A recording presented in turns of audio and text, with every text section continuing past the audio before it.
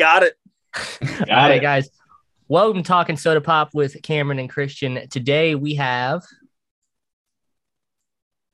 Walker Atkinson and Adam Fisher from Mouth Movements. Oh, dude, hell yeah. We'll edit Hell the yeah. pause out. No, we won't. It just depends on how awkward it feels. I like the pause. Yeah, I would, I guess we could just add, like, every time we ask you a question, give it like a solid 5-second pause. Yeah. And then answer. All right, Cameron, you want to start? I thought you were going to take the lead on that one. I'll be honest. I'm sorry. Yeah. All right. Well, I guess let's start. Let's start with the deep dives. So give us a little bit of rundown on who you guys are, what you do in the band. Dan, I believe, is who you said is the drummer. No, bassist. Okay. Yeah. So give us a rundown. What all you guys do, how you got into it. Basically your whole life story, plus or minus why you think everybody else in the band is better or worse than you. Yeah, what do you hate about each other? All right. Since I didn't start last time, I'll start this time. So I started the band with Dan, our bassist, actually, in like 2015 or 16, something like that. It was like our sophomore or junior year of college, and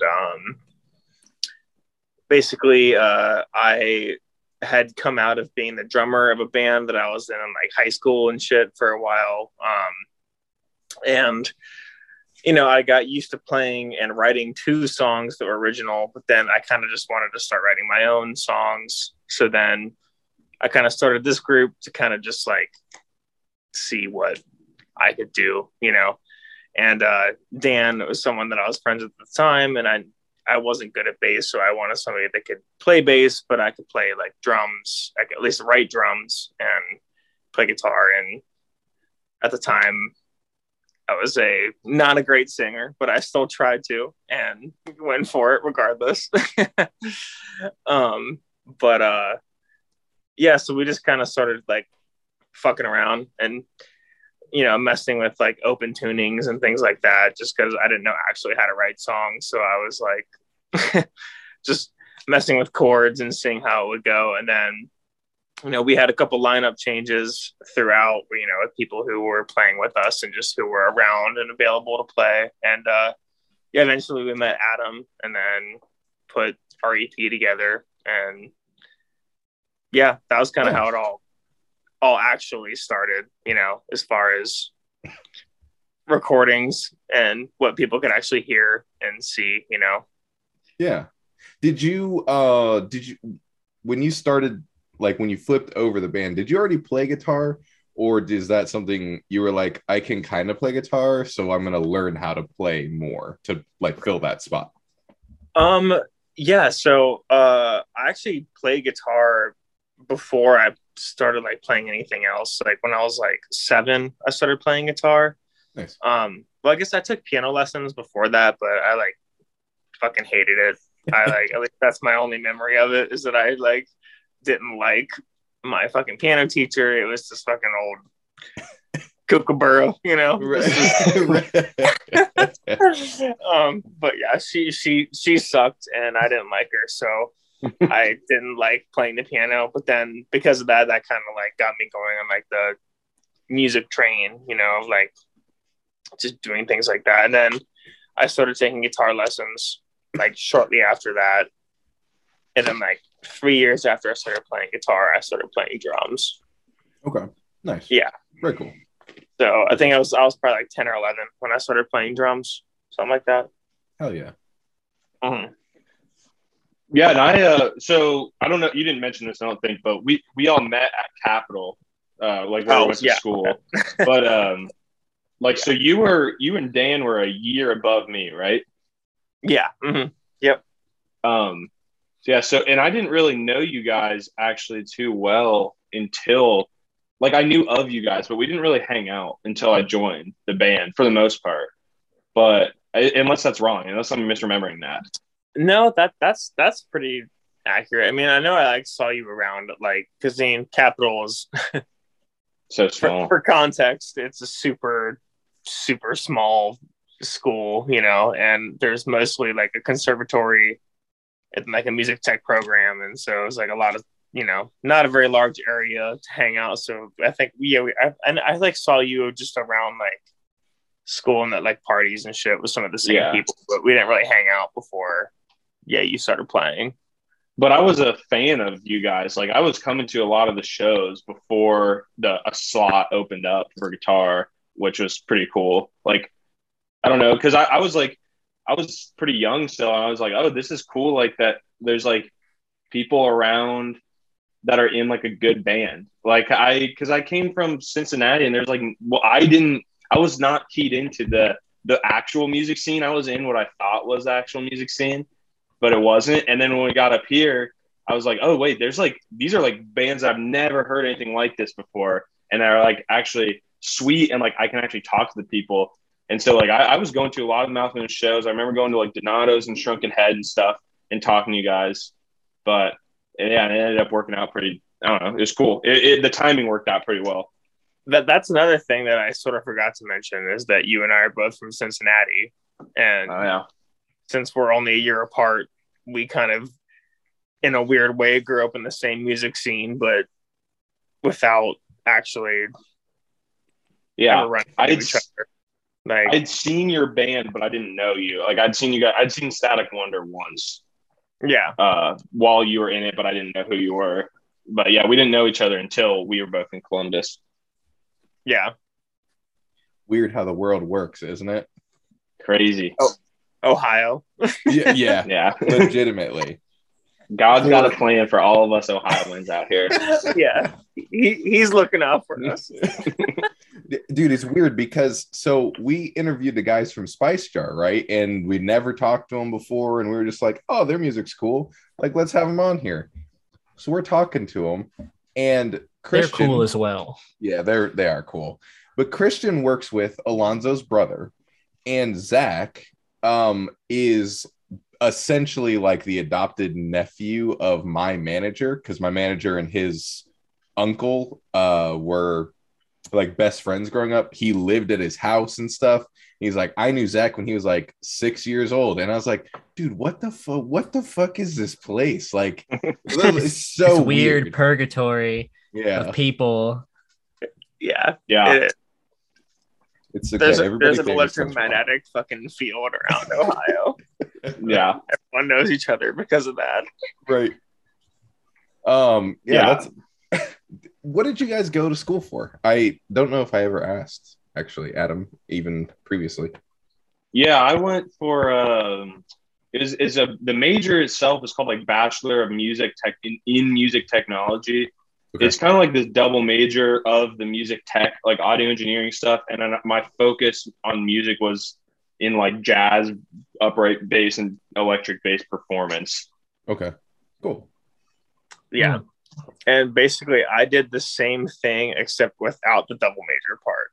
So, there's like the Bachelor of Music thing, which is BM, and then there is the BA, which is Bachelor of Arts, which is what I did, which is basically the half-assed version of the BM one without the music, and you just like studied audio shit, and that's probably what I would do.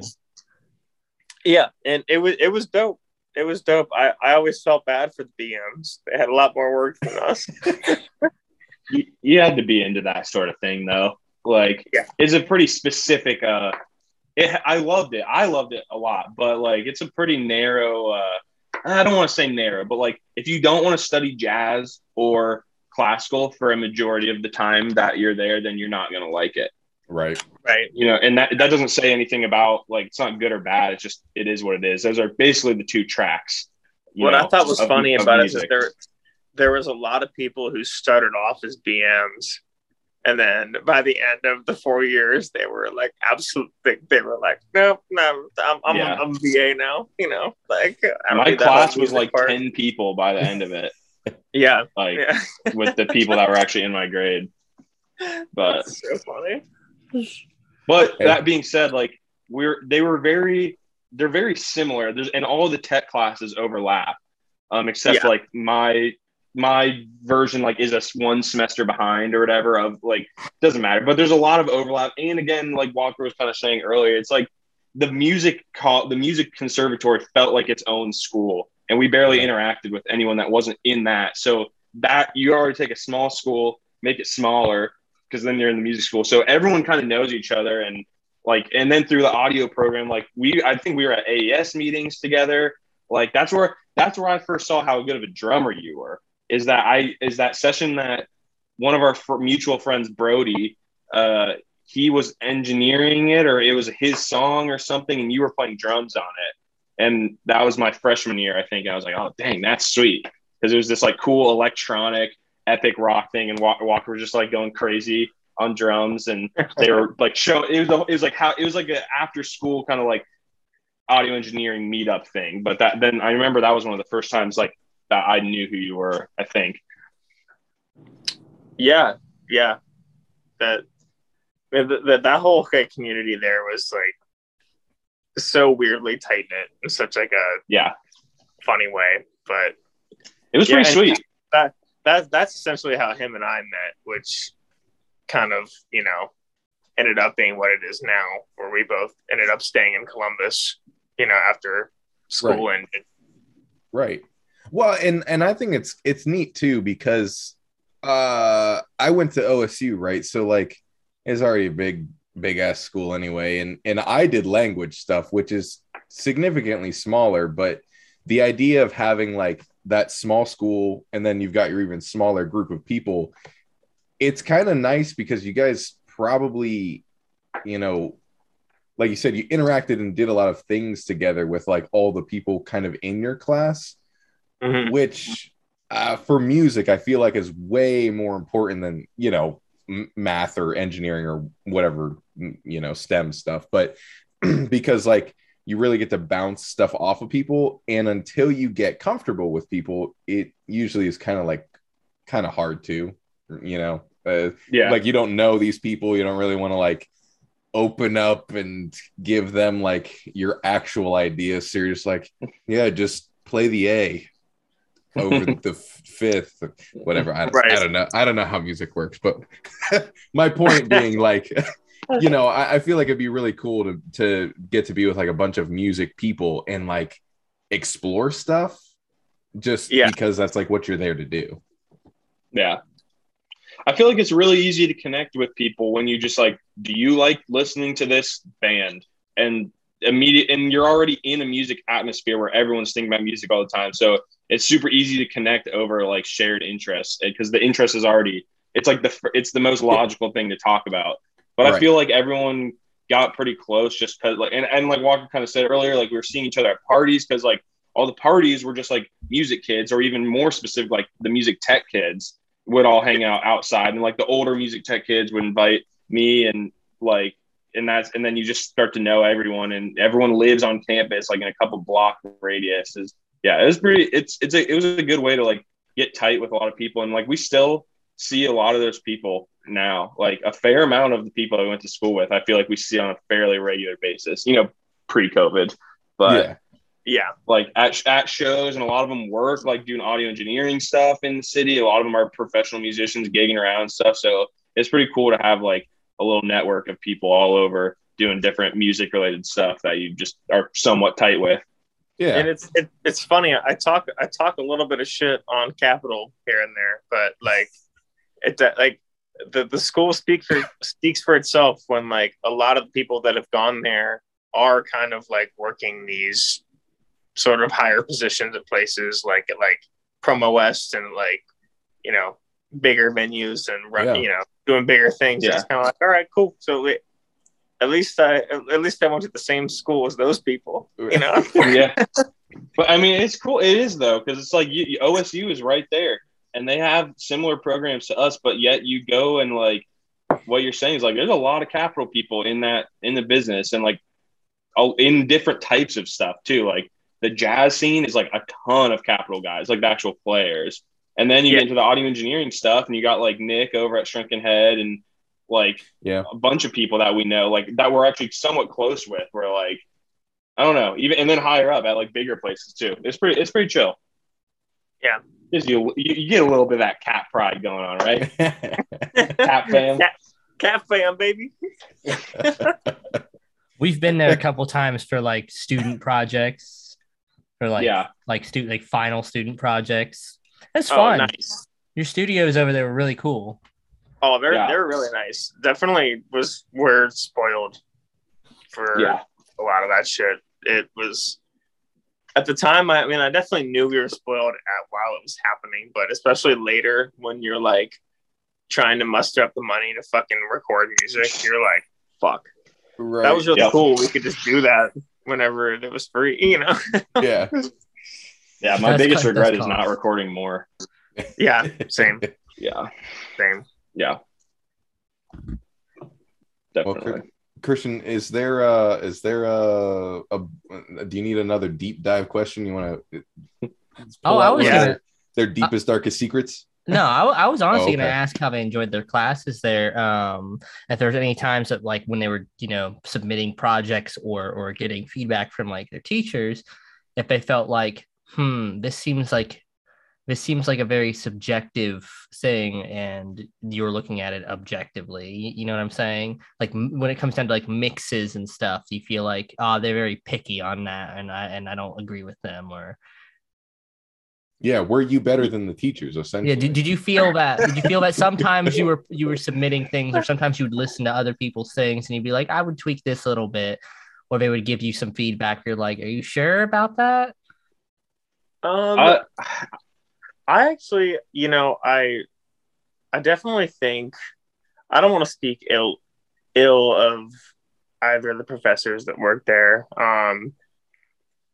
He's speaking about the two heads of that tech program. Chad and Neil, two main guys. Yeah, they both were great in their own regard. They both were awesome at different things as far as like individual student engagement and like, but it's like any kind of like art form, like especially mixing, which I think is definitely an art form. Yeah, there people have their standard for what they think is a good mix, and sometimes that is different from other people. So like I think sometimes that does come into play, but as far as like how they took it into account as a educational thing, like grading, I think they were pretty fair about it. They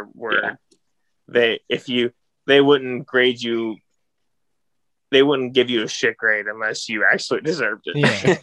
They only give you a shit grade if you turn it in late, which I definitely did a few times. So I got a few of those shit grades, but like they gave it to you then, or they would give it to you if it was actually like really bad. But it was pretty hard to do it that bad. It's more of like effort level. Mm-hmm. Yeah, like since it is subjective, but and I think that with mixes, it's pretty easy to tell if somebody spent time on it or not. Yeah. And they're looking at your session. Yeah. I think it's kind of funny. My complaint about the program is almost like that they weren't hard enough on us on the tech. But again, I have a bigger, whatever you want to call it, rant or thought about all this, but is like, it's music or like music technology in an academic setting is really hard to pull off. And I don't know if it's actually possible to pull off. The more I've thought about it since I've graduated, it's like, it's really cool, but it's like impossible for the curriculum to keep up with the industry. Right. And teaching, constantly be teaching you like the cutting edge techniques, and like, especially now, like the way that people make and produce pop music or popular music is so different than a lot of how these guys grew up recording music.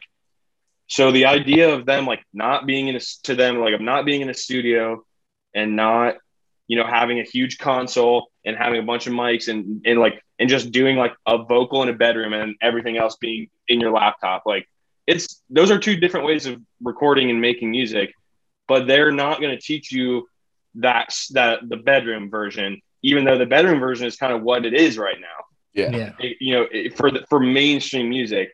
And if your goal as a college is to get people jobs in audio, you should be teaching them how to auto-tune vocals really well and how to edit vocals and how to edit drums. And because like you can agree with that or not, if you can say it takes the soul out of music or that's not how you should do it. But if your goal as an institution is to give kids a job, that's kind of what you should be teaching them. Or one of my biggest plans, we did not touch on a lot of that stuff for very long at all. Yeah. Right. I definitely agree because what you're talking about is like I think about like artists like Billie Eilish all the time, where like her first like 3 major releases, like album releases, were like all done in a bedroom, and she's like got like something like close to 1 billion streams on like single songs and things like that. It's like crazy next level fucking statistics on those streams, and you know, but they don't teach you that shit how to like master or compress a vocal that's that quiet in a setting like that. You know, It's more like work with the best room you possibly can. Like, you know, it's sort of I don't know. It was cool to have like a high standard set, but that like Adam said, like the times change so quickly with like what the standard actually is that it's hard to keep up with. Yeah. And I kind of want to make it clear. It's like, it's more of a critique of the system than it is of any individual teacher. Right. It's just like those guys are like good at what they do, you know, but the guys who are like at the top of the industry of the current method of production are our age or younger, and are working. They're not going to be teaching in an academic setting. So that's where I just start to have like thoughts on like how can you actually make this work? And I think Capital does a better job than other schools of letting you just be in the studios and do what you want. Because I hear about some other schools where you're like, you can't get in any good spaces until you're like a senior, and you have to like be observed and all this stuff. It's like you pretty early on, we can get into a decent studio. And if you have the initiative to book it and have like a super late night session, you can record whatever you want, have access to great mics and great rooms, like, and make some cool stuff. And that's something I definitely don't take for granted. And I think that's what Capital is pretty cool. I would agree with that. Like I spent so many late nights in the studios there, like booking they would do it by like 4 or 5 hour blocks. So there'd be like a 9 to 2 session, you know? And I used to do those on like, I would wait till like, it'd be like close to exams, or like, I knew that it was like a weekend where people wouldn't be in there. And so I'd always like book the latest possible session a couple of nights in a row, like a month ahead of time. So you could like have 10 hours to, you know, bring all your gear in and mess around and use all the mics and preamps you want. Like it was definitely like, I learned so much just with that alone. Like, classes aside, just experimenting. Like, it was just cool. It was cool to have access to the tools, you know? What would you say is one of your favorite moments during those recordings? Like you said, like experimenting, like what did you do? We were like, this is cool. Is there anything that stands out to you? So I guess to sort of like take it a little more back to why we're here, sort of like all the mouth movement stuff started there. Like basically that was right after I stopped playing in the band that I was in called Static Wonder, and I played drums in that band. And I'd been playing guitar the whole time, but I just never was in like a position to be like, here's something I was thinking, you know? Like here's this idea. And then once that band stopped being a thing, you know, I kind of, you know, got with the people that I was around with, and I was like, I, you know, have a couple ideas for these songs. And then that's the first one I wrote was a Septum. So that's the first song that I actually wrote for the band. But at the time it wasn't supposed to be that. It was just like, I was messing around with a song I had written, just like as bullshitting in the studio, and I played drums on it, and I played guitar, and then Dan played bass, and our guitar player at the time, actually before he was our guitar player, recorded it, and then he kind of like was like, well, I could put some guitar shit over it, and that's how he became our guitar player. But that's a great example of like how honestly that would be one of my favorite moments of being there. Would like is that's what came of it, is that I got to like sit around with all these cool mics and amplifiers, and I bring my guitar in and like make it sound however I wanted it to, the best way I could at the time. Right. Yeah. And I feel like one thing when you, especially if you weren't in a position to make, bring your ideas forward before, it's really cool to kind of have that option to not only just be like, oh, I had a cool idea, but to like record it and then go, okay. And then you start to experiment with like all the things that you're hearing in your head too. Yeah. That's pretty cool. It's fun. Like, Adam was over a few weeks ago, and I found these old demos of the very first version of Septum I ever made.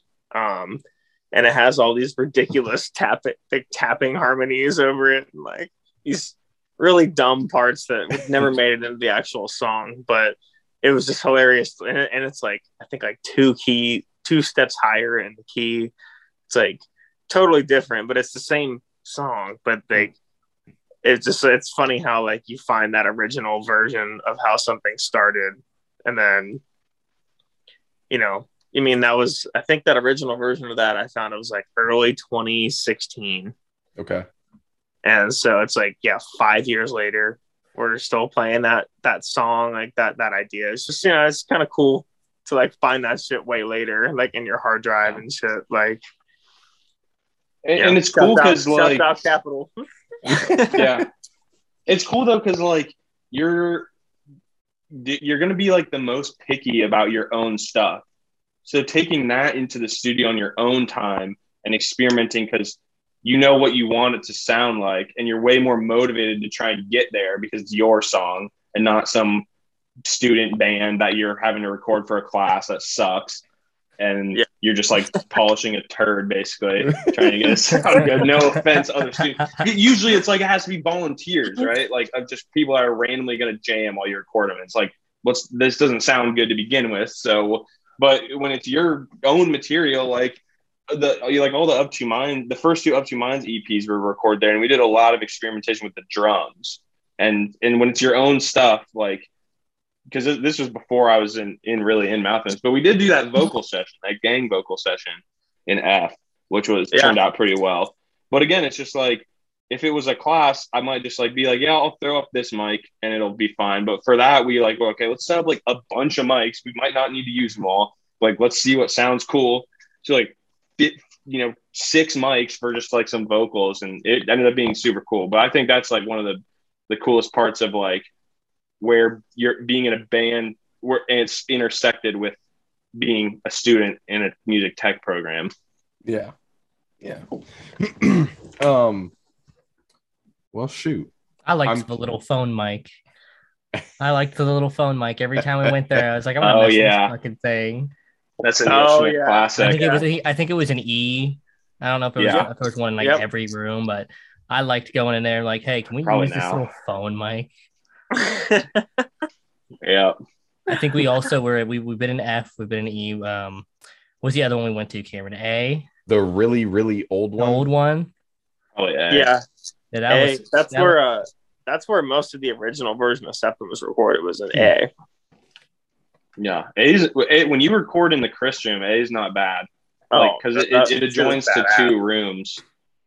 But what'd you say? I just said the Chris room is badass. I love the Chris room. Yeah. That was like a rehearsal room, but it had a patch bay in there so that you could get to the little window, get to the console. Yeah. Yeah, I liked because the actual live room of A is not very good at all.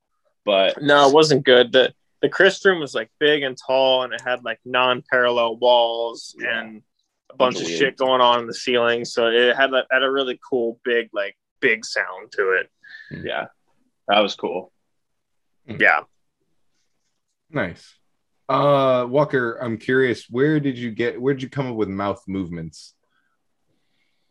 I honestly, I have tried to remember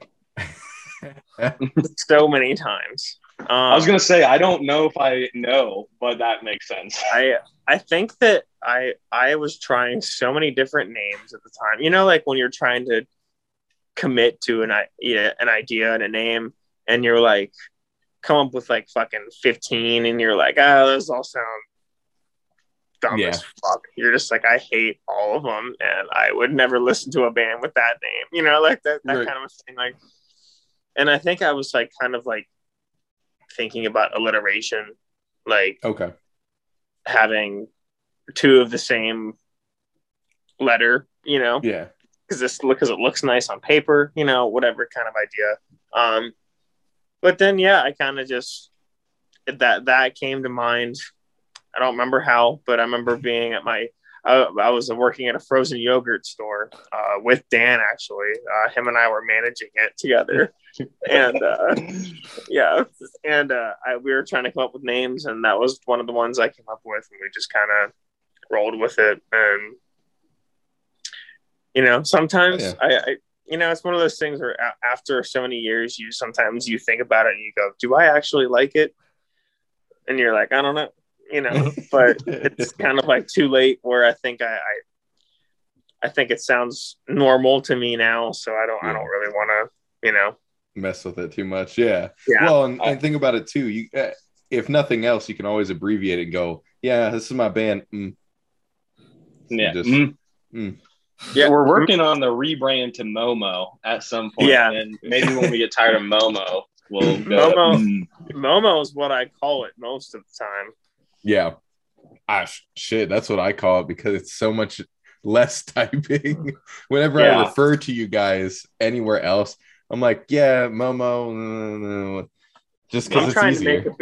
I'm trying to make a big backdrop that just says Momo on it. Yeah, just like Helvetica, just like plain font, just big Momo. Yep. You got to do the metal font. You got to do the like someone sneezed in a tissue and you're super, like, yeah. I also kind of think every band name is stupid until you make good music. No one cares once you make music that they like, right? Yep. Like, I don't know, if you really think about any band name for long enough, it's like, this is stupid. And also, we're an emo band, and there's so much worse out there. That mouth movements in the grand scheme thing's pretty all right. Yeah, we could go through a list of just like names of bands that like even now you're like, I don't really like it. So there's so many I could say, but I just I really like it, and sometimes I'm like, damn, that really is fucking good. I really like it. Thank you. I do think sometimes it sounds good to say, like it feels nice, but I think that's why I feel like I decided to keep it, is because it didn't feel awkward rolling off the tongue, you know. Yeah. I think it fits your music too. I think it just I don't think I could hear that name now and listen to something else and it'd be just like a Maroon 5 cover band or something. It wouldn't work. Like it's very fitting. It's very nice. It's as beautiful as what you make. So nice. Oh, thank you. I like. Yeah, I like it now. Like I have definitely gotten way more comfortable with it over the past couple of years, so, especially because we've like kind of settled down as like a core group for the most part. Yeah. You know. Yeah. Yeah, and I think that's I don't know. I would say that's where a lot of the name comes from too, is like the association you have with the music, but also like the people who make the band, right? Like if I don't know, think of like older bands now, and you would go see them, and there's like one of the original people, and you're like, oh yeah, this is Rush, whatever. If like Geddy Lee wasn't in the band and they had somebody else doing Geddy Lee, you'd be like, it's not really Rush, is it? Like it's Rush because they're playing Rush's songs, but like it's not Rush. Yeah, like the Who. Fuck the Who. Yeah. Touring after 2 of their members died, 2 out of 4. It's like, yeah, we'll keep doing this. Right. Yeah, I think they owed their fucking record label some money still. I'm sure they did. Probably because no one wanted to buy that shit. And you know, it's one thing to be said like, I love our band. I want to immortalize it. Like I will keep playing these songs until I die, and you die, and you die, kind of thing. But that's how I feel about Queen. I'm good. I don't. Well, I don't want to listen to Adam Lambert. Yeah. It's cool. It's good. It's just like, why though? Like it just isn't. Big one. Blink-182. Fuck that bullshit. I like Tom DeLonge. I like. It's you know weird what? Without him to me. I know that he's a fucking Psycho. like. He's a guy. He's an extraordinary guy. You know. I don't want to say extraordinary, but he's extraordinary, and but he belongs in that band, and without him, you can't listen. Like his voice is the iconic fucking sound of that band, and his guitar playing is also the iconic fucking sound of that band. You can tell. Like I like Matt Skiba. I like Alkaline Trio. I like Alkaline Trio too. I'm fine with it, but you can definitely tell that Matt came in and Mark was like, yeah, just like play a riff and I'm going to sing about things from 30 years ago. And dude, it was such a fucking hardcore money grab. It was just so disappointing. That's what I think, at least. I don't know. I don't blame them. They were good songs, sure, but it's not Blink. It's just like the argument. It's not Blink.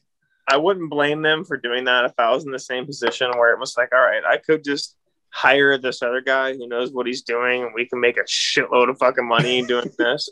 I would probably be like, yeah, let's do it. Like, so like, I'm not gonna knock him for that, but do I like the music? No. Yeah. But and also just for the record, with your example, which I know is just an example, but Rush never did that, and they never will. I started that analogy, and I think I forgot that you like Rush a lot, and so it's almost more perfect. People have talked about like people have talked about like maybe Mike Portnoy doing it. Now that Neil died, I'm just like, don't do that. Hey, I would rather kill myself than watch Mike Portnoy play for Rush. I'm sure he would kill it, but it's just like, we don't need to do that. We do not need to do that. No, it's unnecessary.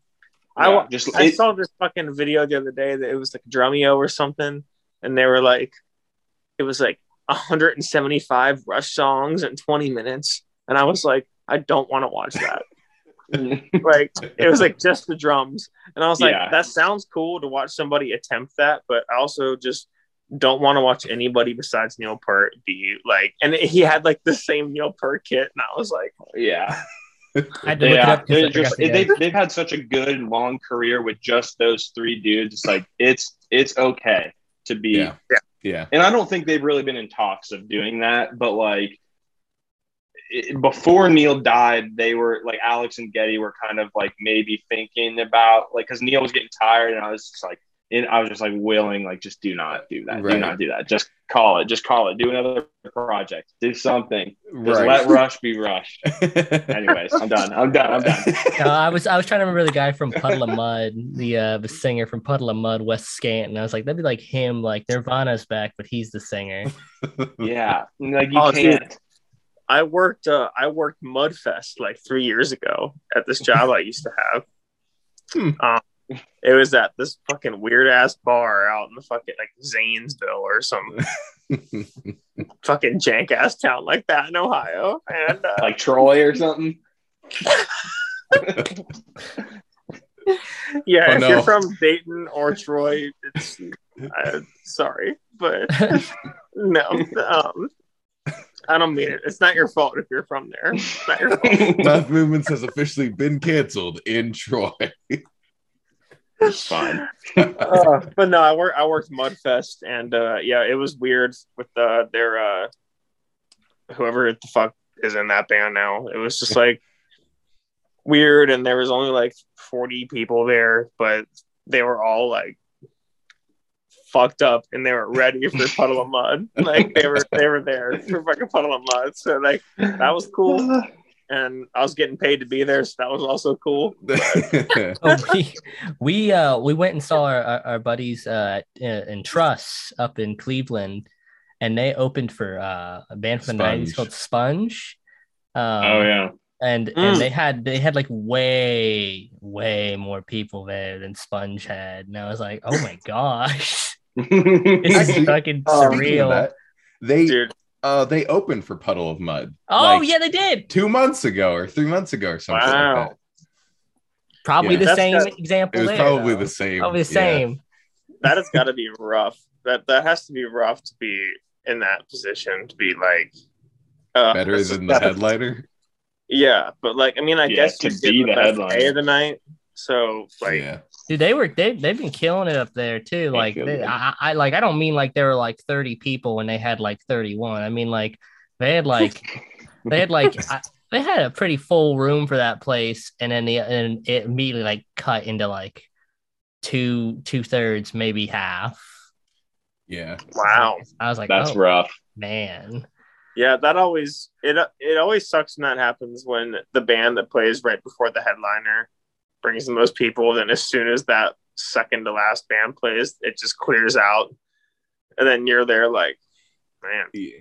And the headliner being a very like popular band from the 90s too, which they didn't like play horribly. They played everything pretty fucking kick ass, but like it was a weird moment. Yeah. It's like you have pride for your friends on one part where you're like, oh my god, hell yeah, let's go, and you're like, and then you're sad at the same time. Yep. I think it's something to be said too about like, obviously not everyone is going to stay when they go see their friends or a person they know's band, right? Whether it's a local show, a slightly bigger regional show, or like a huge ass show. I mean, I went to see A Day to Remember in like 2014 or 15 or something like that. And the Wonder Years opened for them. Legitimately, there were so many Wonder Years fans there, and I had no idea who that band was at the time. And I was like, I fucked up because they're awesome. But I was like, as soon as the Wonder Years were done, the pit, like 80% of the pit was gone at the LC. Like, and I was like, holy shit. That's fucking dope. And they just left. They did not come back after the other band started playing. And it was like a weirdly stacked set. If I remember correctly, it was like Wonder Years, Motionless in White, which I hate, Chiodos. And I was like, Chiodos is here. I didn't know the lineup before. I was just like, cool, Day to Remember. Sweet, I'll go see them. And I was just like, these are like bands that I think people like, I don't know. And it seemed kind of odd to me that most of, the crowd was there for the opener and then they split.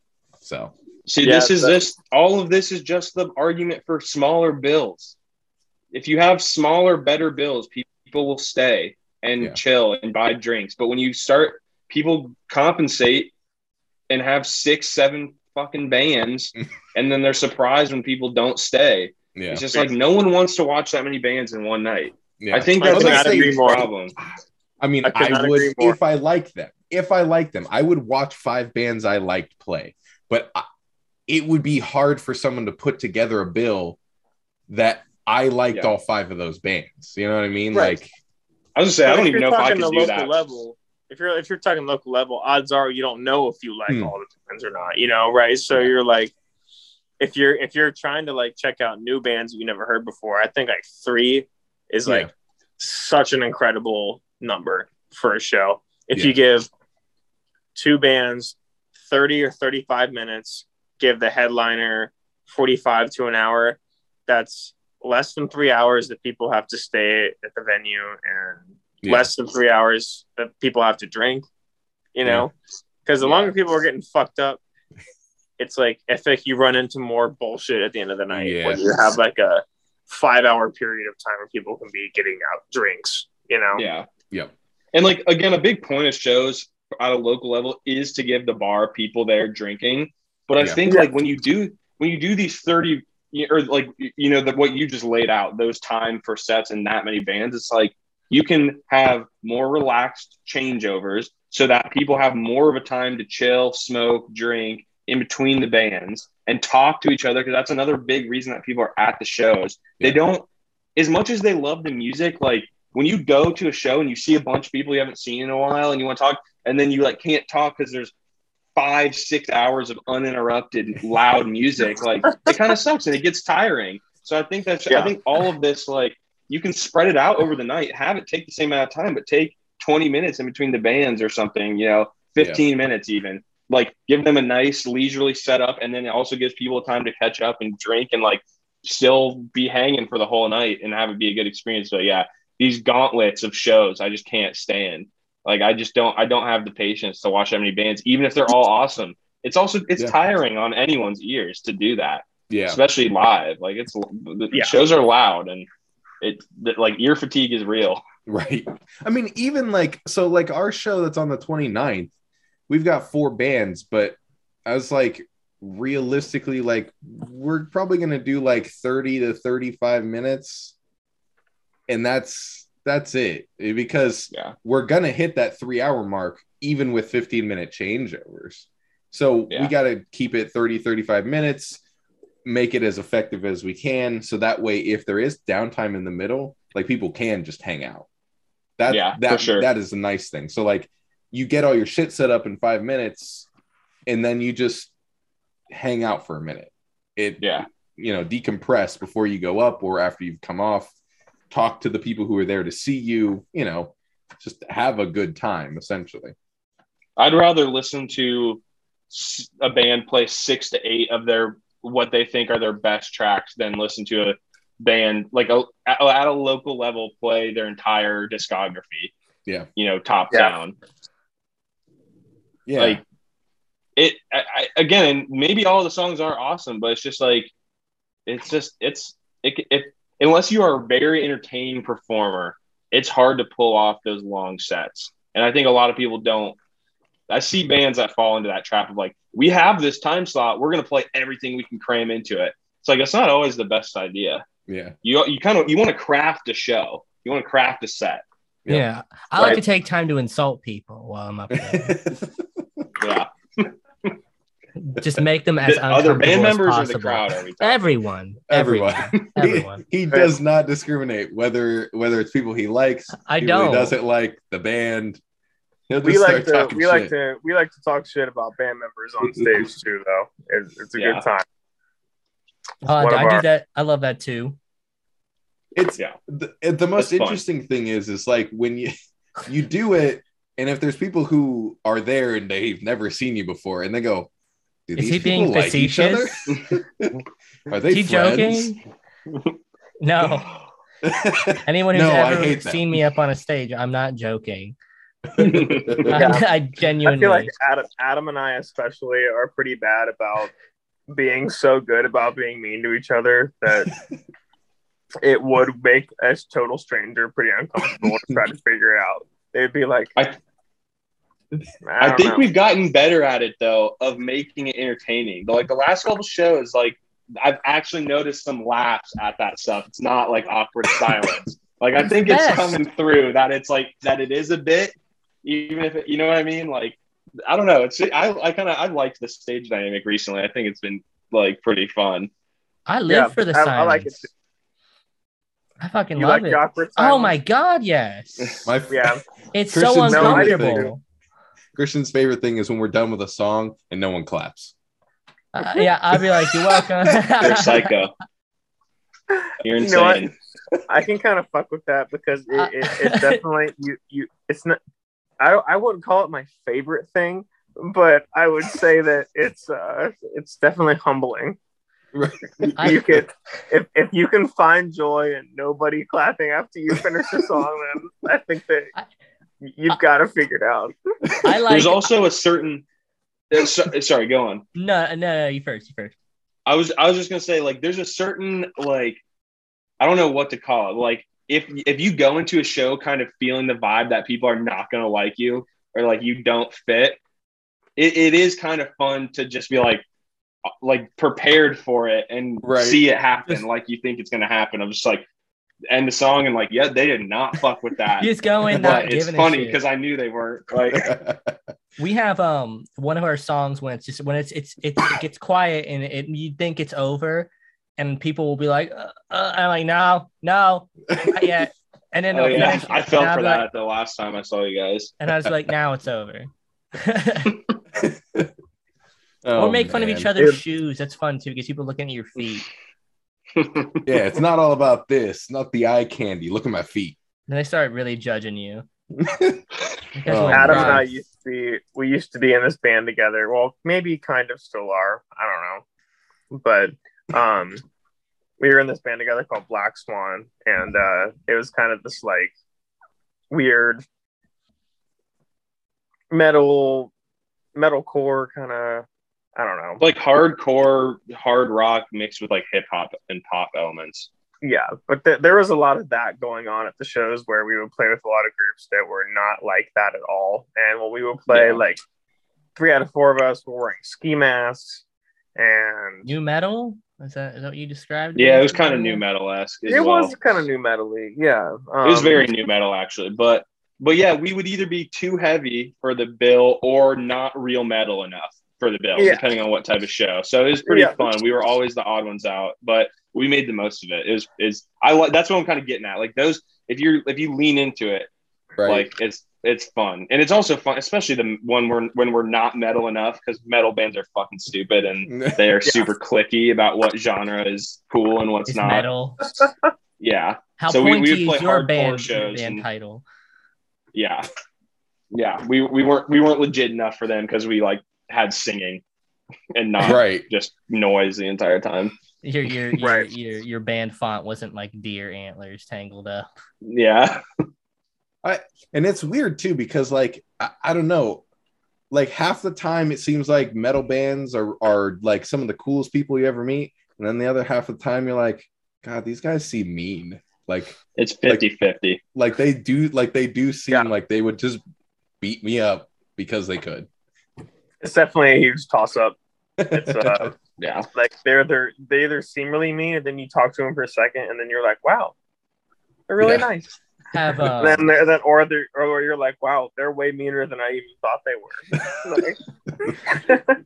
Have you guys played at Scully's on any of those pay to play shows before? No, not here in Columbus. I definitely got my fair share of pay to play in Cincinnati, though. Those are some bills. Those are some fun ones. Those are so dumb. Those are just like this weird money grab by the promoter / venue that is obviously not going to work, but they just keep doing it. It just makes no sense. Like, let's have 7 random nonsensical bands on this bill. Like, and wait, no one came on a Sunday. Like, 3 o'clock. Go figure. Can't believe no one came to that. 7 seems tame. I feel like it's more like 12. It's like 9 or something. It's a night. It's like, where's everybody's shit going? It's literally from 3 to midnight. So so I don't ridiculous. know. I forget if Adam ever played here or not, but there was a place in Cincinnati. I think you have the Underground. Bitch, yeah, I played the Underground many times. I know. That's what I thought. I just didn't want to speak for you, before I remembered for sure or not. But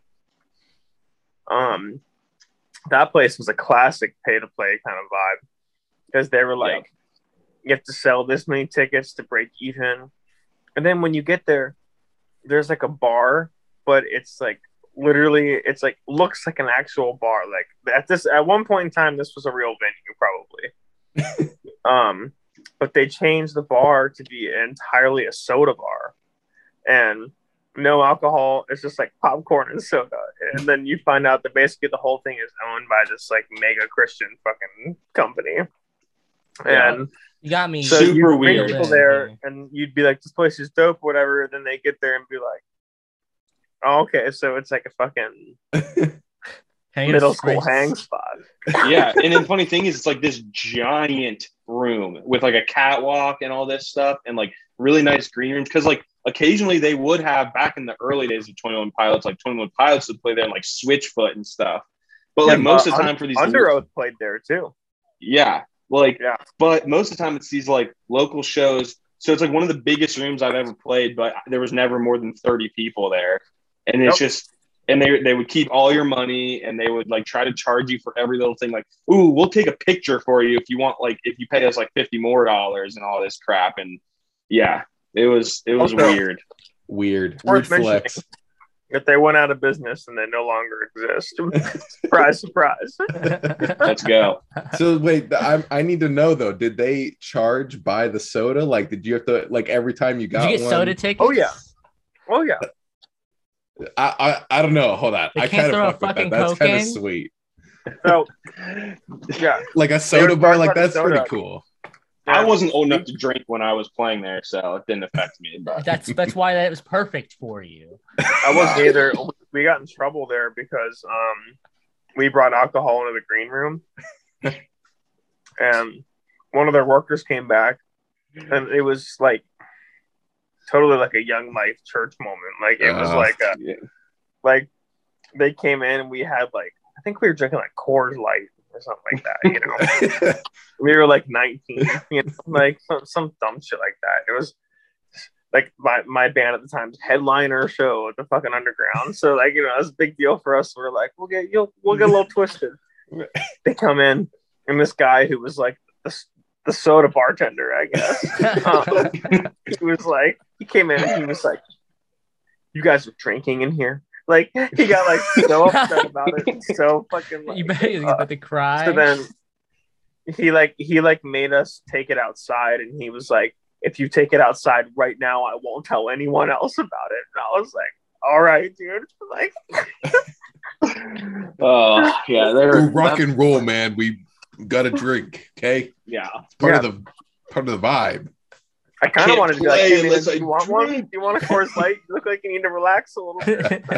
It's became so hopped up on all the soda. He was like, "I'm fucking tweaking out, man." It's all caffeine. Yeah, also- free. Walker, don't be talking too much smack on soda. We're on Talking Soda Pop right now. Speaking of, Hey. a perfect segue. If I could count the times I fuck things up just right, you'd listen to me suck it math for the rest of the whole night. I'd do anything just to numb this pain. I'd feel off every inch of my skin just to cover every hole on you. Yeah, Oh, yeah. let's hey, I was gonna say I fucking love soda, so let's do it. Yeah, Oh, let's let's do segue. it. I love soda. I All love right. soda. So, You don't love it as much. if you as guys could give us the description of mouth movements, what soda best describes mouth movements? You can deliberate. We don't usually like to let people deliberate, but you know, and I want Wait, to not last here. time I was on here, I thought was it a combination of two, or are you supposed to just pick one? that no, works you can too. pick one. Honestly, You can it give us the changes. bastard child if you were to Okay. make like a suicide. You know, sometimes that's more fun. It just depends. You know, the less people, the less chaotic. You or came the in less. prepared. Sorry, excuse me. Less people, more chaotic. So just give us all the combinations that you can think of. So Walker's about to be like, does Tito's and soda count?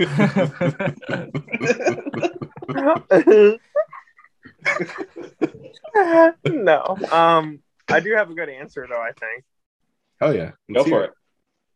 I kind of think just straight up ginger beer, no alcohol in it, just ginger beer by itself. Yeah, I Would like a be- good ginger beer. Why do you say that? I say that because a lot of people, most people, don't like drinking ginger beer by itself. But the people that do really like it. Really fucking like it. Exactly. People that do like ginger beer are like, yeah, I'll fucking drink a Gosling's by itself. Like, you know, I just think that's so. I don't know. I kind of think that's why I would do it, because I think some people either really like it or they're like, I don't get it. Sounds like a bunch of sad bullshit to me. I like that. I think that's good. Yeah. What I don't know would you if say? I don't know. I'm kind of. Every band. I think I talked about this last time, but every band has to say Baja Blast, right? Like, how many bands say that? Shit, I honestly, Really? I think maybe one. I think one time Wow. I've ever heard Baja Blast. I feel like Baja is a good runner, but it feels a little too obvious. I've What gotten did Up one to person Mine say say? water. Some people are I just don't like, know don't what drink Up to soda. Mine said. damn. I think don't we said a combination of like something weird. I thought it was like a combination of like Tab and like Coke or something. I Like think just it like was. It was something like weird and niche. it was Tab and something else. Oh man, I can't wish my remember. memory was better. Yeah. I like that. That sounds about right. Taco Bell the Baja Blast just fits the lifestyle. So good. And when you pull up to a Taco Bell and they say they're at a Baja Blast, do you immediately pull away? Because I do. Yeah. That's like when people see a show poster come out and Mouth Moon's not on there, they'd be pulling away. Yeah. Yeah. See, here's the thing about Taco Oh Bell. shit! 21 though, Pilots is here. Fuck that. Since we all live in Columbus, I live very close to what I consider, and what if you were to experience it, you would also probably consider to be the worst Taco Bell on the face of the planet. Are you talking about the one that's on Hudson and High? Yes, sir. I've never eaten there, but it looks like it would not be good. That stupid fucking piece of shit building. Fuck that I have to push back only a little bit. And we've talked about this off the pod. Fuck you. You know you're wrong. You know you're wrong. Well, I do. I see, except for the fact that the options are whittling down every day. The best one over in Grandview closes at 7 fucking p.m. So that doesn't even count. And now what am I? I'm not going to go to the one on Cleveland. That one's horrible too. So you're going to wait 90 minutes to get half of what you fucking ordered at the Hudson one then? I'll have you know, Mick and I went there the other night and we had a fine experience. They did forget her Baja though. What else did you order? That's where it started, was missing Baja. That's where we fucking started. That's where we're ending. But the line was quick and all the food. Drink? I don't know. You went to the drive-thru, right? How do you forget the Baja fucking Blast of all fucking things? How'd you pull away? It was on us a little bit too. We should have said something. We didn't realize until we got home. And you know what? I'm not going to blame the workers if by some fucking crazy chance a worker of Taco Bell listens to this by some fucking wild chance. If that happens, I'm not blaming you. I'm sure that your bosses are fucking pieces of shit and it's all their fault. But fuck your building and fuck going to that Taco Bell. The real problem is OSU students. True. We need more Taco Bells on High Street. You think that's what's fucking it up? Well, I just think that there's a lot of people in the demographic of Taco Bell eaters that live in that area. So it's always slammed. Even when OSU's out of fucking session, that Taco Bell is fucking a piece of shit fucking place to go. Dude, I've had a couple good experiences there recently. That's all I'm saying. Because the options, I don't have any other options. I've told Adam this before, and I'll tell you guys this, that there I think that there is a scientific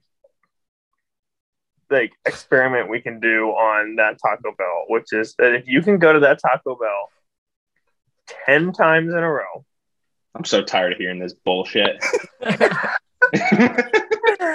10 times in a row with no problems whenever you want. You don't have to think about what time of day it is. Just to go, I want to go to the Hudson High Taco Bell. That's not what you said to me, but I agree with that experiment, but that's not how you laid it out to me first. How did I lay it out to you?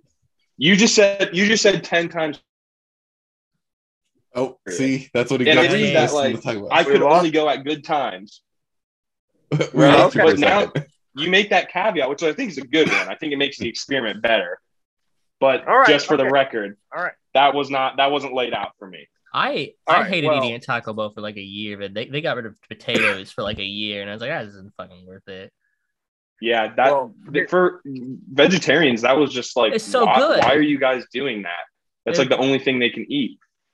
here's all I'm saying. Taco Bell, fuck you for making that location so bad. But also, if you want to give us free money to eat stuff while we're on the road, I will accept it. And I will retract my fuck you. Fuck For you, real. give them shit. Yeah. If you give me stuff, I will retract my fuck you. But otherwise, fuck your Taco Bell. Taco Bell corporate is scrambling right now. Right. Fuck. Mouth Movements no longer endorses us. Hurry, Yeah. listen to the rest of the podcast so we can hear their Twitter handle. You know what? It pissed me off too. So they did that, and then Wendy's got their black bean burger, right? And Christian's like, Delicious. "Oh yeah, black Oh bean my burger's god, so good." it's so good. I went there and got one. I was like, "Oh, this is awesome! Like, I can go there, get this. I don't have to feel bad about like being gross and eating Wendy's too much, Right. whatever." But I went to the one in Groveport the other day, and like 6 months ago, probably, because I worked close to it, right? And they were like, it was like kind of like closed out. And I was like, "Oh, are you guys out of like the black bean burgers, whatever?" And the lady's like, "No, we don't sell them anymore." And I was like, "You what? Excuse Like, no me?" fast food place besides Burger King has like a veggie burger anymore. It's Dude, that thing is gross, too. That Impossible Burger. it made my Burger King. stomach hurt. I'm good. No, I don't. I thought I liked that one actually. I like I've the tried White it. Castle Dude. sliders. Those Impossible some- sliders are fucking good. It's some fucking gray food, man. That fucking Impossible Burger is some fucking gray food. Impossible is, yeah. I don't know. It's all right. I always It's forget that which one I weird- like more. I like Tasty, Beyond like- Meat. Beyond. Yeah, I think Beyond is the one I like more. I can't remember though. The Impossible one Pretty tastes good. like a fucking paper mache burger. B-Dubs has a really bad veggie burger. It's like cardboard. Oh, It's fucking dude. it's horrible. at least it's not fucking Dude, I White can't- Castle. Huh? We just talked about how we liked White Castle. Yeah, come on, Walker. That was in poor taste. Yeah, White Castle's fantastic. No, White it wasn't in Castle's poor great. taste. It was in realistic taste. That those fucking White Castle burgers are fucking hair gel. They're not burgers. They're not burgers. They're sliders. They're They're smash burgers. They're Not not supposed to be good. They're not Also, burgers. they're supposed to be It's supposed to be about- like 30 cents. Cameron said it's about how you feel while you're eating it. Yeah. I get those little, Also, like, little chicken Hair rings, gel. little chicken anuses. The fries and shakes make up for it. It's so good. From White Dude, Castle. I love Their do breakfast love- is good too. I love the chicken anuses. Those are fucking Those bad. are fucking Those are great. fucking really good. The chicken and like little chicken buttholes. I can't like not think about it when I eat them. Mm. I Walker, know when is, chicken in when- ring form? When's Roosters getting vegetarian wings? Like, it seems like a huge no-brainer. I don't fucking care what Roosters does. I'm kind of getting over Roosters, honestly. Okay, I was about to say Walker and I are big Roosters fans, but I guess Well, that's we not the are. case anymore. We are, but the last few times I've been there, it has not been fucking up to par. Yeah, I can agree with that. The last time I got them. Yeah, and what's up Oh, with well. them not having mac and cheese bites?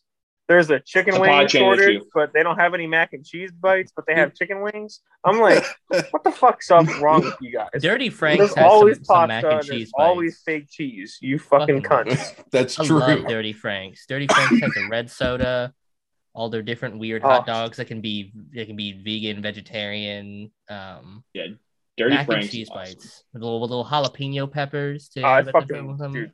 I just went there like yesterday. Dirty Frank's. It I've was been there a amazing. while. Oh, man. Nice. Oh, got the Mac attack.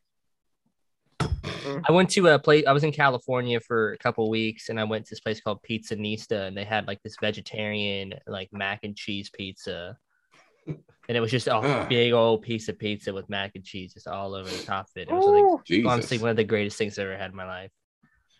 that sounds fucking gas. Yeah, this state That fucking does sound sucks. good. Mac and cheese pizza.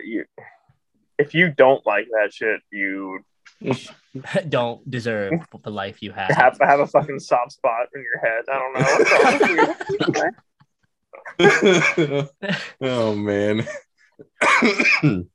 All right, rein it in over there, All buddy. right. All right. Whew.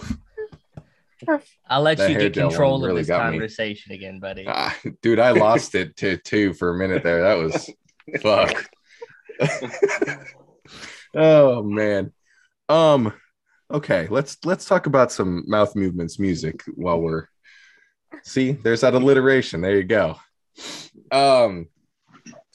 So are you guys? You don't have to spill the beans if you don't want to, but are you guys working on anything new, anything fun? I know it's kind of like, it's kind of like that time. It's still pandemic-y and shows are getting canceled. So what the fuck else are you gonna do? Right. Yeah. No, it's yeah, it is a weird time where you kind of are like wondering if anyone, including yourself, even gives a shit if you put new music out, Right. But yeah, no, we're working on new shit. We have pretty much two new songs completed right now. Almost completed. Yeah, completed recording, and we're kind of working on what we want to do with those as far as videos and marketing and that kind of a thing. Nice. But yeah, that's the next move from there, I think, is try to figure out how we're going to put those out, which one we want to put out first. But yeah, Adam and I actually just a couple days ago tracked. Oh, what the fuck? Sorry. Did you guys hear that? Yeah, woodpecker. Yeah. Sorry. I have my phone propped up against my laptop right now. All right, we're good. But yeah, just a couple of days ago, we finished up tracking for one of our newer songs. And we have been doing all of our stuff with Will Carlson. Mm-hmm. Who Will Carlson Audio. He does good work. We've done our past. We did a pumpkin patch with him. Okay. Yeah, good shit. Oh yeah. Yeah. Kind of the goal is just to keep recording as much stuff with him, just like one at a time as we can. And he's got a pretty nice workflow. And this last one, we kind of changed up the workflow and was working pretty well too. So yeah, I'm excited because one of the ones we were finishing up, we're probably going to release like somewhat soon, like after it's done, I think was kind of the plan. Or we've got one that we're kind of hanging on to until we can like really do something cool with it, but at the same time we do want to like put music out, not wait too long. So yeah, ideally, like I've been trying to be better about writing more stuff, because generally how we write, for the most part, is like I'll come up with like a basis of some sort for a song, whether it be just guitar and drums, usually just a guitar like rhythm part and a drum part, chord progression or something, and then kind of let it build from there. But I've been trying to get better about messing around like on a daily basis, trying to write something different every day, trying to see what sticks and what doesn't.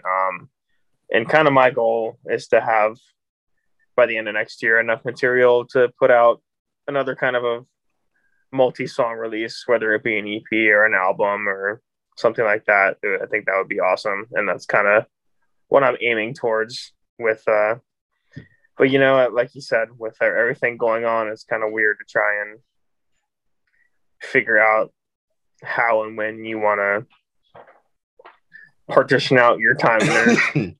Right. Because for me, part of the whole music experience is playing shows and playing live, and I don't enjoy it quite as much when you don't get to promote it live.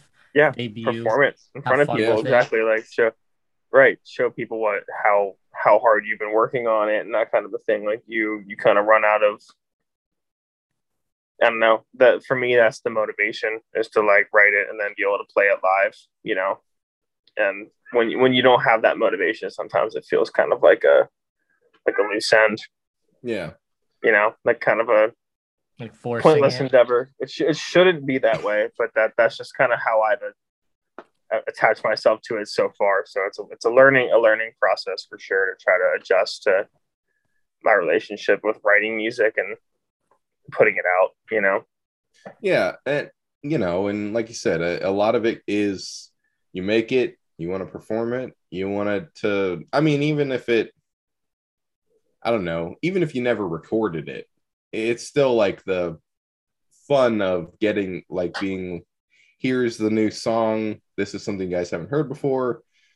Hope you like it. If you don't, I probably don't care. I'm going to play it anyway. Right. So, Yeah. And- It's just also a good way to like kind of see what works and what doesn't Yeah. for stuff that like, you know, if you're playing songs that aren't released yet. Yeah. And it's like, it's pretty, you know, like one of the songs that we recorded, probably both of them really, like the two new ones we just worked on, is like, we can tell those work live, or like that people like those, and like people have asked for one of them to be recorded. Like people ask for that one, you know, and that's like a good feeling. yeah. And like now with that song, it's like, cool, now we're rolling and recording that one. But still, when you're writing new material, it's like, it's nice to be able to like go play it in front of some people and get a reaction from strangers. That's not just your people that you live with or your bandmates. It's just like, yeah. it's reassuring, or it's like, okay, that one kind of flops. Like that one doesn't have the energy I thought it does in this part, and we can tweak that or whatever. And so it's definitely, yeah, but like as much as playing live is fun, it also can be a good part of the writing process. Yeah. I've always felt like that way of like playing a song live before you record it is like kind of similar to how like stand-up comedians try out new material in front of like a small audience, and then like, you know, bring it, if it works well or if it works okay, like fine tune it, make it better, you know, that kind of a thing. But I feel like we've kind of done that with a few songs where we've like tried them out, and there's like one song in particular I can think of that we played a number of times, and then we kind of after a while we're kind of just like, it's not really doing it. It's kind of the same thing as this other song, and it's not even still fully fleshed out. So we kind of like tucked it back and kind of put it in the back pocket for now, just to see what, you know, not totally retire it or forget about it, but you know. Yeah. Yeah, and like even like, sorry, I was interrupting you, but you basically said what I was going to say. Just like, doesn't have to go away forever, but you know, in kind of a more selfish way too. It's like, I don't really enjoy playing this song as much as I thought I would, so I don't necessarily want to put it out and then have people expect to hear that song, because it's like, so it's good to know that stuff before you record it and finalize it. Yeah, and I think that's one of the interesting things about the way music works like now, right? Because a lot of people just kind of make music and they don't play it, they just release it online and whatever, and that's their thing, and they don't, whatever their expectations might be, that I'm going to release these songs, I'm going to get really famous, and then I'll go play them places, whatever, once I'm big, whatever that expectation might be. But I think it's an interesting choice to not play them live, or I think it changes the chemistry of how you make them, right? Instead of getting that in-person feedback, right, you're going with things that you know work. So while sometimes I think that we play songs that, you know, do or don't work, but you kind of get that audience reaction, I feel like when people do remote music or even just music by themselves and they produce the whole thing themselves, it kind of takes away that element of, hey, this is like for somebody else too, or it almost injects that that it has to be for somebody else, because you're not playing it. I don't know, that's kind of weird. I'm thinking like, you're not really playing it for you, you're making these songs for other people to listen to because you want them to like it, right? But at the same time, are you not just making it for yourself? You know? Yeah, I think the answer is definitely just both, but there's different aspects, and you know, I think it's all tied into each other, and in kind of a nuanced way. But like, yeah, it's not all about just trying to make it for the audience, but at the same time, like, it helps you get better. If you're like, okay, this got like 90% of the reaction that I wanted it to, but I want people to like freak out when we play this song. It's like, what do we need to do? What do we need to tweak to like get it to that level? Right. Yeah. And then I mean, that comes back to you. It's like you want to write you also want to write you want to write what you want to write, but you want to do it the best you can. Yeah. So I think having that feedback loop is valuable. Yeah, and you know, it's not too different than saying I make this music, I put it out on Spotify, I see how many listens it gets, and this song did worse than this song, right? You go, okay, well, that's not really what people want. But I think the weird thing is people who are doing music like that, since they're looking for like a Spotify or an Apple Music like statistic, it's weirdly difficult, right? Because not everybody I mean, for sure, definitely more people could listen to it than just going and playing a show at like Donato's, because who's, you know, how many of your friends are coming that already like you and already have that bias? It's like post it to Reddit and see how many people shit on your life, just to, you know, kind of stuff like that. Like post it to weird message boards where people can be like, I hate this, you suck. Yeah. And they'll just do it because they can. But I feel like there's so many weird dynamics of music today that it's like doing it live is really cool. Not doing it live is interesting and cool.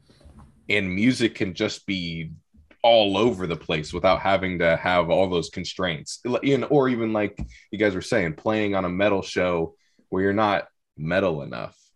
You know what I mean? Like, right. It's, you know, music is subjective, but it's also a little bit of nuance at the same time.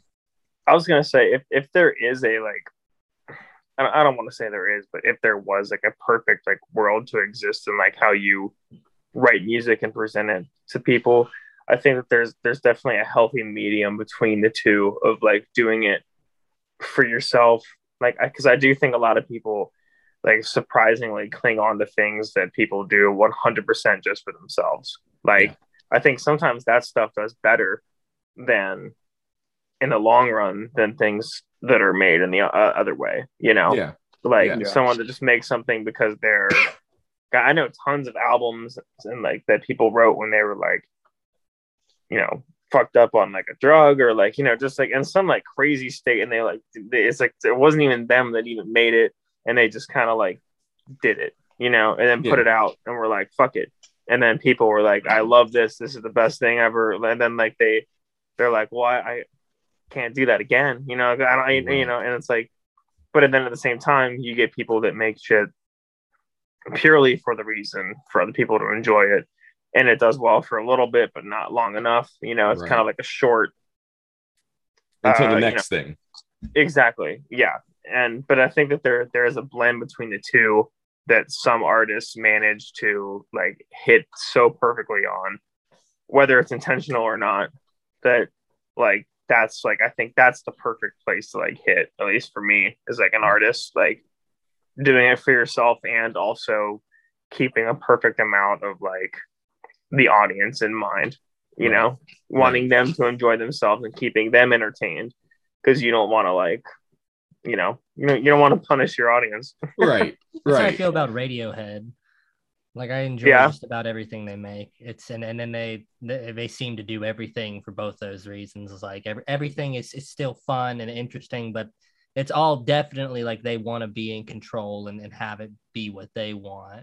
Yeah. I mean, they took all their stuff back. Like they I think stopped working with like big labels, made their own, and now everything's just through them. Yeah. Yeah. You kind of hit on like what I was gonna add in is like there's always an audience for the very most part, right? There's always an audience for whatever you want to make. So like I think it's possible to just make what you want to make. The challenge comes in with finding the people, right? Yeah. And like playing shows is a good way to do that, but also like when people just keep, and this is, I'm not saying I have this all figured out either for sure, but like you see people just like release a bunch of stuff over and then get kind of dejected when like nothing happens. Like, I mean, especially like a lot of veteran producers and stuff. Like I've seen people on TikTok being like, man, it's so depressing to release a track because no one cares about it. It's like, well, yeah, like one, you're in a very saturated genre, but like besides that is like there's always there are going to be people to what your honest music making that someone will resonate that. And then once you find that, and once you're established, like, you know, someone like Radiohead, they can do whatever. And then, you know, all their fans will go crazy for it and start ranking against their other stuff and like all, you know, which is totally cool. And like, that's every, you know, huge band like that. But the people are out there. It's just like, it's like, I don't think you have to sacrifice making the music that you want to make to reach more people. Cause like, there is enough people on this planet that will like fuck with what you're doing, even if it's weird or different. You just gotta I don't know. I think just commit yourself to what you like, and you'll find your niche or your people. Yeah, they're definitely out there. I think of when people, some of our friends that make music, and it's like, or anyone who releases music, and you go to like those analytics of how many like listeners someone has, or like whenever we've played with when we first started out, it was like you can't play here unless you have this, and this, or if you want to play with other bands that have been doing it for like a year longer than you, they're like, you don't have enough page follows, you don't have enough listeners. It's like, to me, any amount is fucking awesome. Like, if you have 50 and it's like a monthly thing, you're filling up a room with 50 people in my mind. Like, that's fucking awesome. Like, you are doing something right? Like, it doesn't, it's all about how you make it out. Yeah. I mean, the whole business aspect is like kind of a different ball game, right? And it's not a good or bad thing. I mean, it can have its negative. Anything can have its negatives, but like, it's hard when, like, you know, there's certain like bands that are really trying to make it, and then bands who are doing it to have fun, both of which are completely valid. It's almost kind of hard to balance that, right? In a scene, because it's like, you can just be having fun, but like, this band's relying on you to bring a bunch of people. And if you don't do that, it's not really fair to the other bands. Yeah. But it's like, I'm not shitting on you for just having fun. It's like, I don't know. I sometimes I think about how do you like differentiate and balance between those two things. And part of it too is like, it's not even so much like a monetary thing that they're looking for. It's like, I could give a shit less if people paid at the door, but if you bring 10 people who've never listened to our music, that is priceless, you know? Yeah. Like, if one person likes it, that's one more person who could tell another person, which is so important for, you know, small bands. Like, and regardless of how small is, I mean, shoot, like, what's the, God, there's a band in Columbus who's doing quite well. Not Snarls, not Palette Knife. There's another one who's like, all of a sudden they're just like dominating like shows, and it's like amazing to see. And you're just like, it's Jacketless. It could be Jacketless. I did. It might be, because I also saw them on that up and coming artist thing. They were on there too, which is cool. They just played with Bill Murray. They've been playing big room a lot and getting a lot of people. And it's just like stuff like that. Like, they're smaller because they're from here, whatever, but they, you know, if they play a cool show, someone comes to see someone else and they see them, that one person who came to the show and liked them, they have the infinite opportunity to spread the word. And as a local artist anywhere, it doesn't matter where you're at, it doesn't matter where you are in your career either, that one person makes a huge difference. I think my favorite thing is all the people, like all the cool artists that I've gotten. I wouldn't trade anything that I've done, because I've gotten to meet so many just wonderful people just going out and playing. It's and doing these too. It's like, oh man, I'm happy I know you exist. It's fun. This is great. Yeah, it is relieving. It's very relieving to talk to people that like. Is it scary? Just give a fuck, you know? Because it's easy to like get like caught up in, like, at least for me, like, it's easy to get caught up in being like, man, no one fucking cares about this shit. Like, this is just my fucking little projects, like my little band, like when you like Right. go home and you're like, are you still doing the band thing? Like I always think about that whenever, and I'm like, yeah, I'm Yes, 26, Grandma. still doing the band thing, like I'm happy to have a supportive family. That's been wonderful. Is being 26 and your family doesn't question what you do. It's just like, oh, that's awesome. Both my mom and dad have been very, very supportive since the beginning. Yeah, it's great. And I support everyone, every single person who enjoys what they're doing and genuinely has fun and cares about what they're doing, no matter what you're making, even if it's not like what I normally listen to. I love it. Just because you love what you're doing. Yeah, I completely agree. Yeah, it's refreshing to see people doing things just because they love it. Yeah. Yep. Yeah. Absolutely. I like just when someone I don't have to when I actually hate music or a band or whatever, it's because I don't feel like what they're like that they're genuine. Yeah. Right. Or like that they're genuinely, but like I can dislike someone, but like respect like that they're doing what they like, what music they want to make, Mm-hmm. and I'd rather see someone. The bands that are like pandering or or just like like kind of what we were talking about earlier, just like if they're just writing music of like, and it's hard because there are levels to this, right? Like there's degrees within it. Like you can say like I want to start a band in this genre because it's popular, but then then you really enjoy doing that, right? But the people that are just like it just like stinks of like fakeness is like that's where it starts to get dicey. But like just someone that you can tell, like even if they are business minded or whatever and they're trying to be successful, like but that you can tell at the end of the day they still like the music that they're making and they're making it because it's like what they want to write. Like I think that's the best of both worlds. And I think you can always tell. You can usually tell too. I don't think I've met a person yet, but I just don't like them. But I'm just like, this person's an asshole. Like and that was such a relief. That's such a fucking relief. Yeah, I mean, we realistically have never played a show with anybody who's been just like huge douche. Especially not around here. Like we gotten lucky. I'm jealous. I have played a number of shows, people that I would never say any names, but definitely I've played with a few people where I'm like, I can't call you anything else. Right.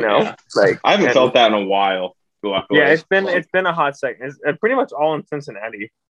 Yeah. And it's always weird when like you get to open for a bigger band and they're like kind of weird in person.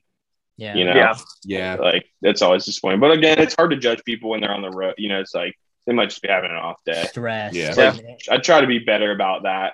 It's like I'm not always very good at it, but like, the road is never. It's either a lot of fun or no fun at all. It's or both. Yeah, I mean, it's just like it's a lot of work for those guys, and like until you do it, you don't really realize it, and they're just trying to not talk to anyone, and that's fine, But it's like you're so excited to meet them and talk to them, maybe. Like that, then it can be off-putting when like they cold shoulder you, but at the same time, like there's probably a reason. But some guys you can tell it's like, okay, you're not the type of person I expected you to be. Right. I've definitely experienced that. Which one of you guys is like the drunk person magnet? Like just someone who's just gone? Because I have that unfortunate honor for us. It's just they just find me and I'm stuck there for like 10 minutes and I'm like, you're really nice. I don't know how to get away from this.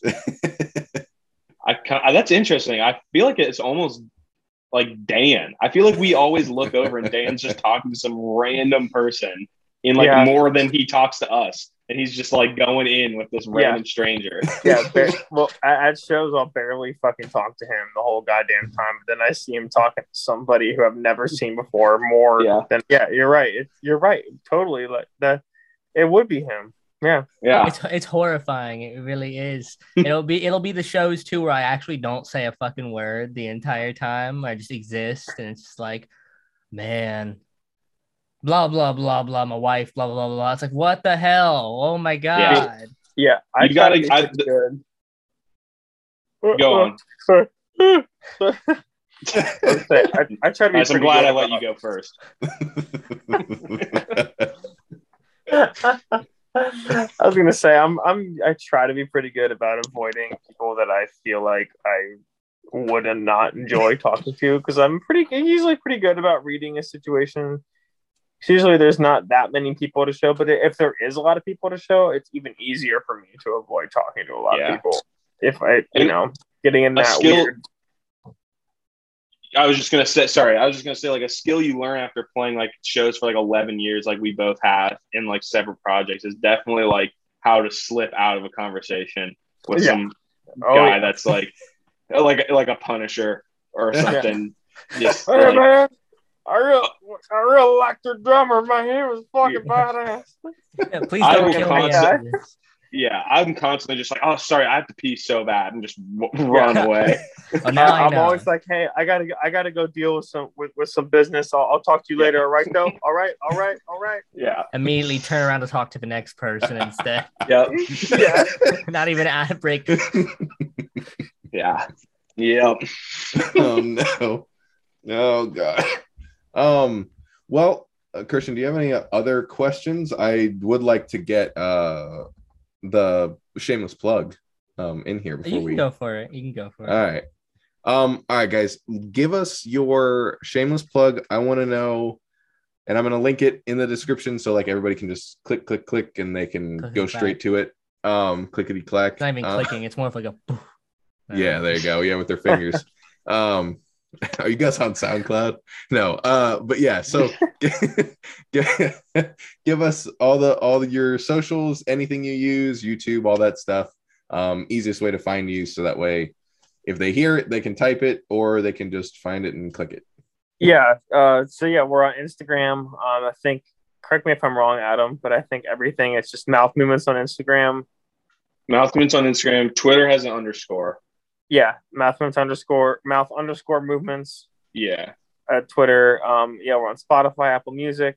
We have an EP out called No Place Colder that we put out right before the old Pandy hit.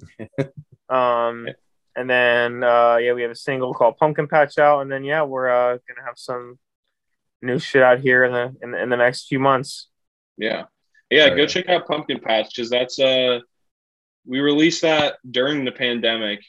Didn't get it, like we didn't have like the most flashy release or anything for it because of that and other factors. But that's like we really like that song. We're really proud of that song. That's like one of the kind of like the first ones that came together of like the modern sound of Mouth Movements, I think, and a lot of the new stuff kind of falls in line with that. And it was done with Will Carlson, who we're doing the other stuff with, so it sounds pretty different than like recording wise. The stuff is going to sound like that. But yeah, go run that shit up. I think it's a good song. It's a nice sub 3 minute banger. Hell yeah. Yeah, that one was cool to put out. We kind of just we recorded it. Me and Adam kind of wrote it together, and then we were like, well, fuck it, let's just record it and drop it just because we like it. You know? Yeah.